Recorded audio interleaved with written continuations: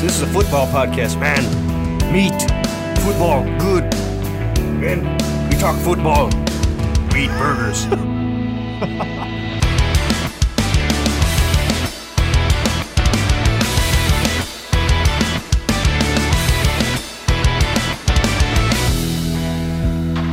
Welcome back to the Fantasy Brothers podcast. Josh Johnson here with you, flying solo today as Ben is off on vacation with his family. He's up in Ohio. In fact, I got a picture from him earlier today. He passed the Bengals stadium, and in the text he sent to me, he said, "This is the stadium where I won $125 because that was the payout of our shared fantasy league that Joe Burrow got him a win in." But Ben is off enjoying himself. It's just me with you today, and then Ben will be back on Friday. But we've got some NFL news today on this episode. We've also got 5 RB3s that have a chance to be RB1s in 2022. That one's going to be fun because obviously in fantasy, you want to get those guys that have a chance to break out or to obviously finish a lot higher than their current ADP in draft season. And I've done a little bit of research on some guys that I think could do that. So we've got 5 RB3s that could be RB1s next year. But before we get into all that, we got some NFL news for you. Starting off, David Njoku, the freak, the prototype himself that has not translated into actual fantasy production, got himself a 4-year, $56.5 million deal. It's really a 2-year deal with the way the kind of guarantees are spread out. But fun fact of the day, Mark Andrews last year, or was it 2 years ago, signed a 4-year, $56 million deal. So David Njoku is playing on the exact same deal as Mark Andrews right now, which is it's very bizarre considering the Browns have not really committed to David Njoku up until right now, which is, I guess, a sign of new wins in the building. Let's just say some faces have changed in the Cleveland Browns building the past few years, and I guess that means David Njoku gets himself a top 5 tight end deal in the NFL, which is just wild. But speaking of Deshaun Watson, it was reported that he's facing now a 23rd civic lawsuit. Like, the football part aside, this is super shady. Like, super. Ugh. I see a lot of people in fantasy drafts just not willing to take him in their drafts, based on his character, and I totally get it. In our mock draft episode last week, I took him at the 110. Obviously, it was a dynasty league, so you take him there just on the talent, but I totally get how it feels icky drafting him in your fantasy drafts. If you were to have a run for the most despicable person in the NFL, Deshaun Watson would get some votes right now, which is not what you want from your franchise quarterback. Obviously, the Browns paid him in a way that he would potentially avoid suspension, or at least when he is suspended, that he would avoid losing money. Super shady stuff. I can totally see how his popularity rating has just plummeted now that he's the Cleveland Browns starting quarterback. But yeah, 23rd lawsuit. I don't necessarily know what it means. I don't know if it means he gets suspended. I don't think anybody really knows how that's all going to shake out. It honestly I would not be surprised if this is the case. It feels like the NFL may just suspend him in 2023 when it would actually hurt his pocket. I can totally see the NFL and Roger Goodell being petty where, they see his contract the way it's set up, where if they would suspend him for 2022, he wouldn't lose much. They could just as easily say, okay, fine, we'll suspend you for 2023 and maybe make it even a more severe suspension. I don't know.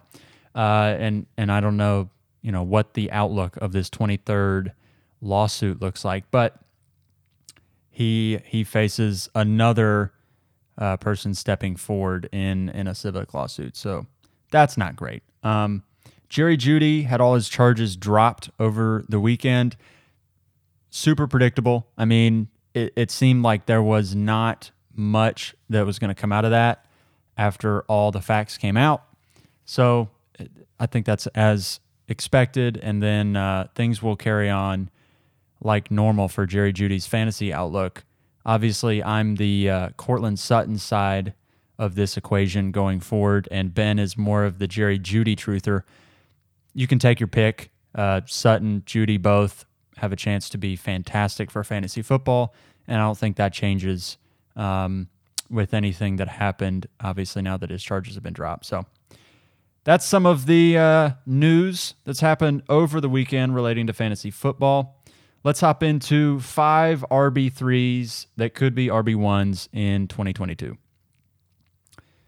So I picked all these guys using Fantasy Pros rankings, or ADP, if you will.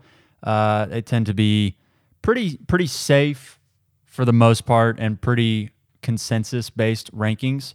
So these are pretty much consensus RB3s for the most part. And if you're wondering what an RB3, what an RB2, what an RB1 is, the way I look at RB1s, RB2s, and RB3s, the RB1s are 1 through 12. The RB2s are 12 or 13 through 24, and then the RB3s are 25 through 36, something like that. Yeah, that sounds right. So these are guys that are ranked between RB25 and RB36 on Fantasy Pros, and the first guy that we're going to hop into is A.J. Dillon, who's currently the RB26 on Fantasy Pros right now. I think it's some of these a little bit more risks than others, and Dillon's really interesting. He could absolutely blow up. Like you can see it with your eyeballs. He looks elite, and when he plays and when he gets 15 plus carries, he looks awesome. And he's in an offense that should be, maybe not as good as it was last year, but still should be a very good NFL offense with a great quarterback coming off of 2 MVPs. So you can see how just with the eye test, A.J. Dillon looks like what you want a fantasy RB1 to look like. Problem is, Aaron Jones is also in Green Bay, and that has prevented A.J. Dillon from really taking a step forward and taking a stranglehold on that backfield. But I do see a path for A.J. Dillon to take a step forward, and potentially, there's a chance, maybe not a high one with A.J. Dillon, but there's a chance he could be an RB1, one of those 1 through 12 guys. Small chance, but a chance nonetheless. Here's how it could happen. He could take over first and second downs in Green Bay next year. Obviously, so if you go just dive into his game logs, A.J. Dillon still got some targets last year. I don't think that Aaron Jones getting a bunch of targets means A.J. Dillon does not get targets. He also, in games where he got 50% or more of snaps, he averaged 13.1 fantasy points per game. He was RB17 weeks 11 through 18 last year. So down the stretch, started to get more touches, and he was efficient on those touches. He averaged 4.5 a carry for his career. Problem is, with Dillon, he just doesn't get that workload. He's only had 15 plus carries 6 times. But in those games, when he gets 15 plus carries, he averages 15.6 fantasy points per game and half point. So, you're wondering, okay, where's the pathway to him getting those carries? I could see Aaron Jones taking on more of a passing workload in that offense. I could see him being a slot wide receiver. I could see him, still getting some rushing work, maybe 150-ish carries, and then A.J. Dillon gets the rest. If that's the case, A.J. Dillon had 189 rushes last year. He had more rushes than Aaron Jones did. If Aaron Jones just dials back the rushing volume a little bit and increases his passing volume a little bit, I could totally see A.J. Dillon take that step forward, taking goal line. That offense will still score. There will be the opportunity for him to score touchdowns. There's 220 plus vacated targets in that offense. I could totally see a possibility where Aaron Jones gets 90 to 100 targets, where Dylan maybe only gets, 30, but he gets that first and second down workload and goal line. And that offense, if he were to score requisite touchdowns, if he gets 8 to 12 touchdowns, if he gets, 200 carries, and at his efficiency, there's a possibility that he could sneak in as a low-end RB1. I would not bet on it because I'm not fully convinced that it could happen, but there's a chance that it could happen. And he's currently going at RB26 on Fantasy Pros. There's guys in that range that I don't think, there's zero chance. There's no chance. And A.J. Dillon has a chance. And so, taking him at that RB26, I'd be fine with him, honestly, as my RB2. Potentially could be volatile, but there's a pathway for him to end up as a low-end RB1. Next guy on here is Clyde Edwards-Helaire. And I hear you groaning. I know. I don't love it either. He's the RB29 on Fantasy Pros rankings right now. And listen, I get it. Clyde Edwards-Helaire is not sexy, and I think everybody's out on him, myself probably included, which means that I'm not projecting him as an RB1. But I won't deny that there is a chance that it could happen. Maybe it's only 5%, but there's a chance. And so, somebody will take a flyer on him in drafts, and if he explodes, they're going to say, I told you so. Cordero Patterson, we've got him on the list, but, last year he was nothing and finished as an RB1. Sometimes that there's just a path to volume, and that means fantasy production. And with Clyde Edwards-Helaire, I think that there's a path to volume. We don't know for sure if Clyde Edwards-Helaire is the starting running back, but we also don't really know anything, honestly, about this offense. We know the offense is good. We know the offense has a great quarterback and a great coach, and those two things mean it will be a top 10 at worst NFL offense. I think those that say it won't happen are nuts. They're going to be a top 10 offense. They're going to be a great offense. With fantasy, you're just trying to hit on the guys that will hit, and we don't really know who's going to hit. We don't know which of the receivers will hit. It's kind of a crapshoot. We also are not really sure Clyde Edwards-Helaire is the main guy, but there's a potential that he just takes a stranglehold of the rushing work. There's also 219 vacated targets in Kansas City's offense. Byron Pringle's gone. He had 60 of them, and Tyreek Hill had dang near 1,000. He had a billion targets last year, results in nearly 220 vacated targets. And Clyde Edwards-Helaire came out of college profiling as a pass-catching running back. He had that skill coming into the NFL. It hasn't translated as consistently as we would want, especially not last year.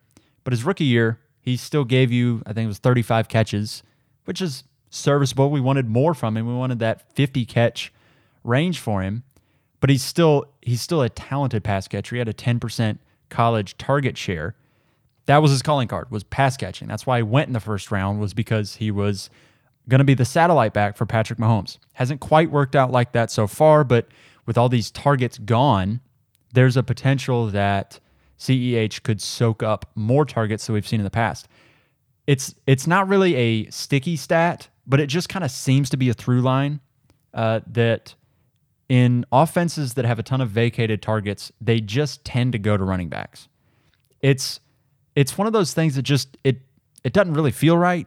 When you bring in all these receivers, you pay them, it seems like running backs soak up more targets when there's a bunch of them vacated. That's why I'm in on Aaron Jones, and I can see why somebody might be in on Clyde Edwards-Helaire. I'm not saying he's a great player, but he's the presumptive starter in a top 10 offense. He averaged 13.8 fantasy points a game in 2020. There's a chance he just takes hold of that backfield, and that turns into valuable fantasy points. If he stays healthy. Last year he had that gallbladder going into the season. He lost 50 pounds prior to the season. He wasn't himself. He didn't look himself. If he is 2020 Clyde Edwards-Helaire, that'd be great. Obviously, he wasn't an RB1 in 2020, but he was a very solid RB2, and he didn't even score that many touchdowns. I think he only had, 5 touchdowns his rookie year and 6 touchdowns last year. He's not been a guy that scores 10 touchdowns, but let's say he does. Let's say he's a little bit more efficient on goal line. He gets 40 catches and, 180 rushes. If he gets touchdowns, there's a possibility. I'm not necessarily going to bet my life on it and bet my fantasy season on it, but at his current ADP, he's a guy that could be really, really interesting for fantasy football, mostly because of that offense, mostly because of the question marks surrounding, where it's going to come from in that offense going forward. Next guy on here is Kareem Hunt, who is currently the RB30 in Fantasy Pros rankings. Kareem Hunt seems like the safest bet of all these guys, to be totally honest with you. He was, before his injury last year, he was the RB8. He averaged 15.5 fantasy points a game. But this was also happening while Nick Chubb was the RB14. Like, it's not just that Kareem Hunt was there and Nick Chubb died. Like, Nick Chubb was still producing for fantasy. It's a very, we're not 100% sure what that offense looks like. Obviously, Deshaun Watson could be suspended. He could start the whole year. If he starts the whole year, the offense takes a step forward theoretically. But you don't necessarily expect that all that rushing volume just goes away. I think that the rushing volume decreases a little bit and the passing volume increases a little bit, but not a drastic change. And Kareem Hunt is the passing downs back in Cleveland. If anybody's going to lose by Deshaun Watson increasing the passing volume, I feel like it would be Nick Chubb, who just has never gotten passing work. If that passing offense is better, scores more touchdowns, increases the overall offense, I feel like Kareem Hunt would benefit from that the most because, Nick Chubb is still going to do what Nick Chubb's going to do, but Kareem Hunt could be a safer play week in and week out. He got last year, and this was with Baker Mayfield as the starter, which was not great, but Kareem Hunt got 4 targets a game in the weeks he played at least 30% of snaps last year, which, hey, you'll take that, and even in 2020, he was better than that. He played the whole season, finished the RB10. Hunt produces when he plays. I found a stat that said that Kareem Hunt has averaged at least 13 fantasy points a game every season he's been in the NFL, which, if you're trying to find a guy that's going to produce, you want to find a guy that's already produced. And Kareem Hunt is a guy that produces when he plays. He's a great running back. He just doesn't get 3-down workload because Nick Chubb is also a great running back. Kareem Hunt goes right now on Fantasy Pros as the RB30. Underdog ADP has him at RB32. He's going in the 8th round in your drafts. To me, that almost feels like an auto pick in the 8th round. If he's your RB2, I'm okay with it. If you want to go hero running back, take one in the 1st round and then load up on tight end, quarterback, receivers in your other rounds between 1st and 8th round. You can take Kareem Hunt in the 8th round and be set, honestly, at running back, and then just acquire some depth later, maybe get Damian Harris later. Cordell Patterson goes later in drafts. You could get him. Kareem Hunt is a screaming value to me just because, he's not young, so we're not projecting to him to have a fantastic future.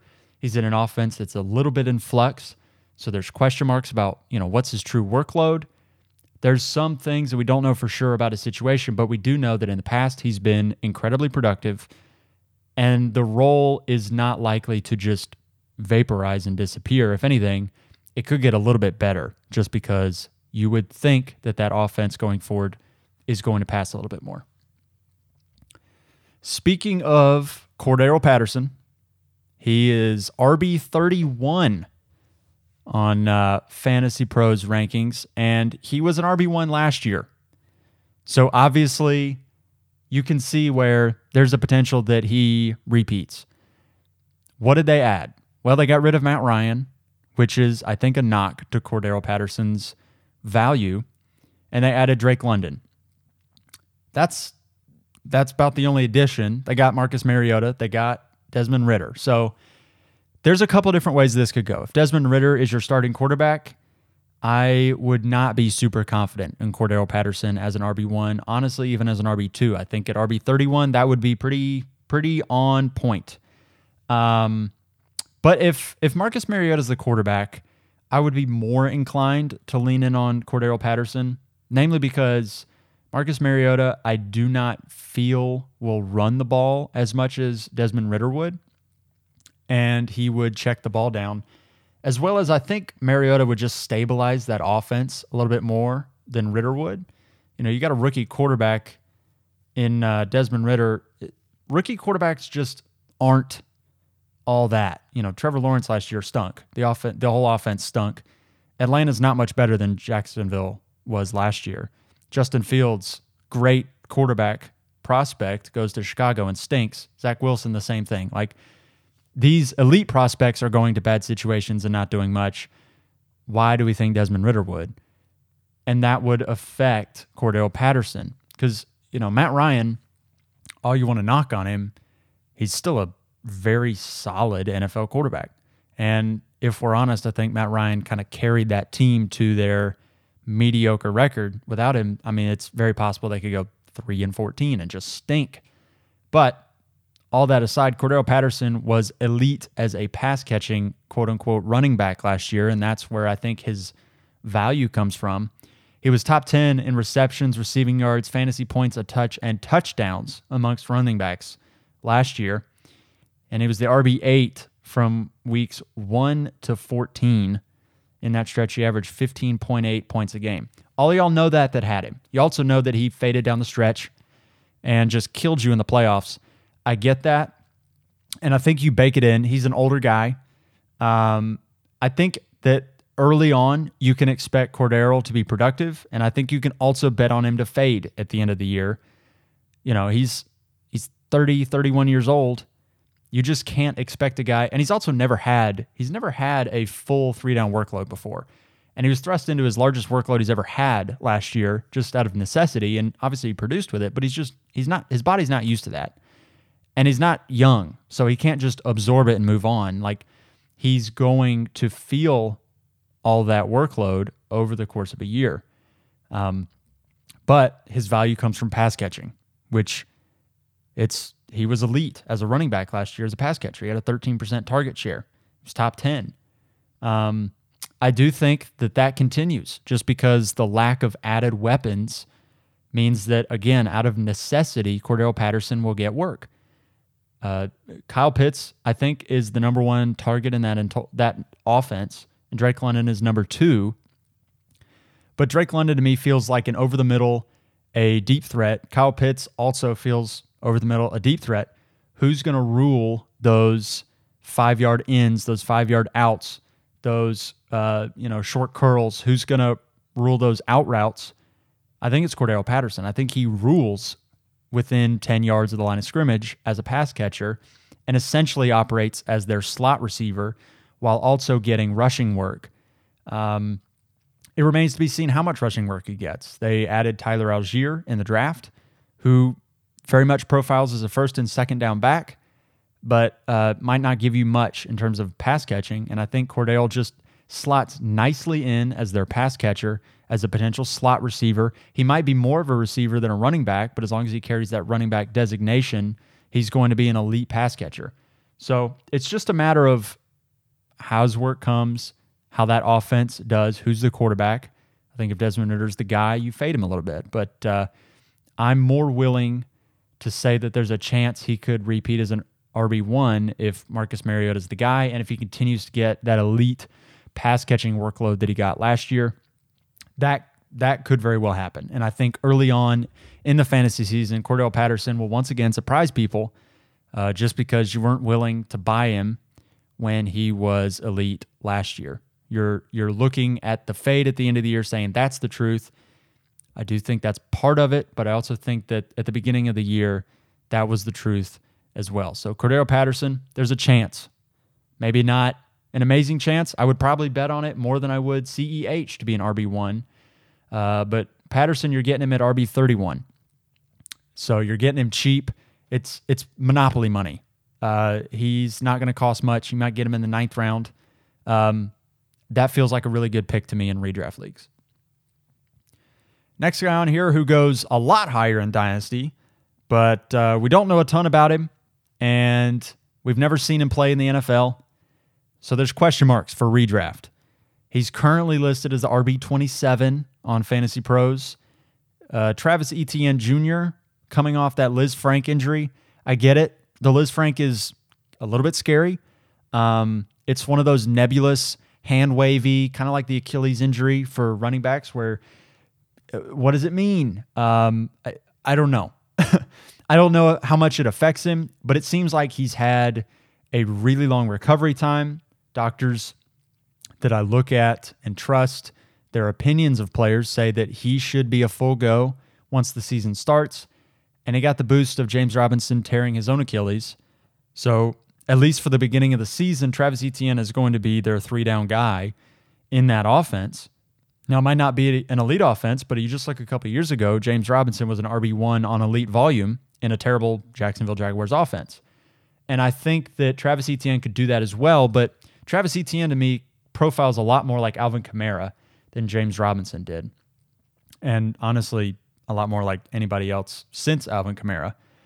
He checks all the boxes. He's everything you want in a running back prospect. He's got that first-round draft capital. He's paired with his college quarterback, which we've seen that pay dividends with Joe Burrow, Jamar Chase. That connection translates to the NFL. But it's all the other measurables as well. It's his 80th percentile speed score, his 85th percentile BMI, his draft capital. He had a 12% target share in college. He is a running back that I want pieces of. I want him in redraft. I want him a lot in Dynasty. He feels like a guy that's the talent, you're just betting on it. You're just betting on he's really talented. He's in an opportunity where he could get enough workload for it to translate to fantasy football. I'm not saying Jacksonville is actually going to be a good offense, but I think that Travis Etienne will get enough touches that he will, it'll translate to fantasy football production. So those are 5 guys that are currently going as RB3s in fantasy drafts that I think have a chance, albeit potentially a small chance. Maybe Kareem Hunt has a higher chance than some of these other guys. But they've got a chance to be RB1s if things break right for them in 2022. If you enjoy the episode, please share it with a friend. Let them know about these RB3s that could potentially change the outlook of their fantasy season. If you enjoyed it, you can follow us on Instagram at FantasyBrothers_. That's the best place to engage with us. We're in the stories there. We're posting pretty regularly on Instagram, occasionally on Twitter as well, also at FantasyBrothers_. But if you really enjoyed the episode and like what we're doing here, check us out on Patreon and partner with us there. That is the best place to get one-on-one access with myself, with Ben when he's back from vacay, not partying it up. And that's the best place to get our rankings, which are not available anywhere else, to get our personal opinions on fantasy football, to get AMAs and access with us throughout the fantasy football season. That'll do it for this episode. We'll see you Friday, when Ben's back from vacation, and we'll see you then. That's all for me.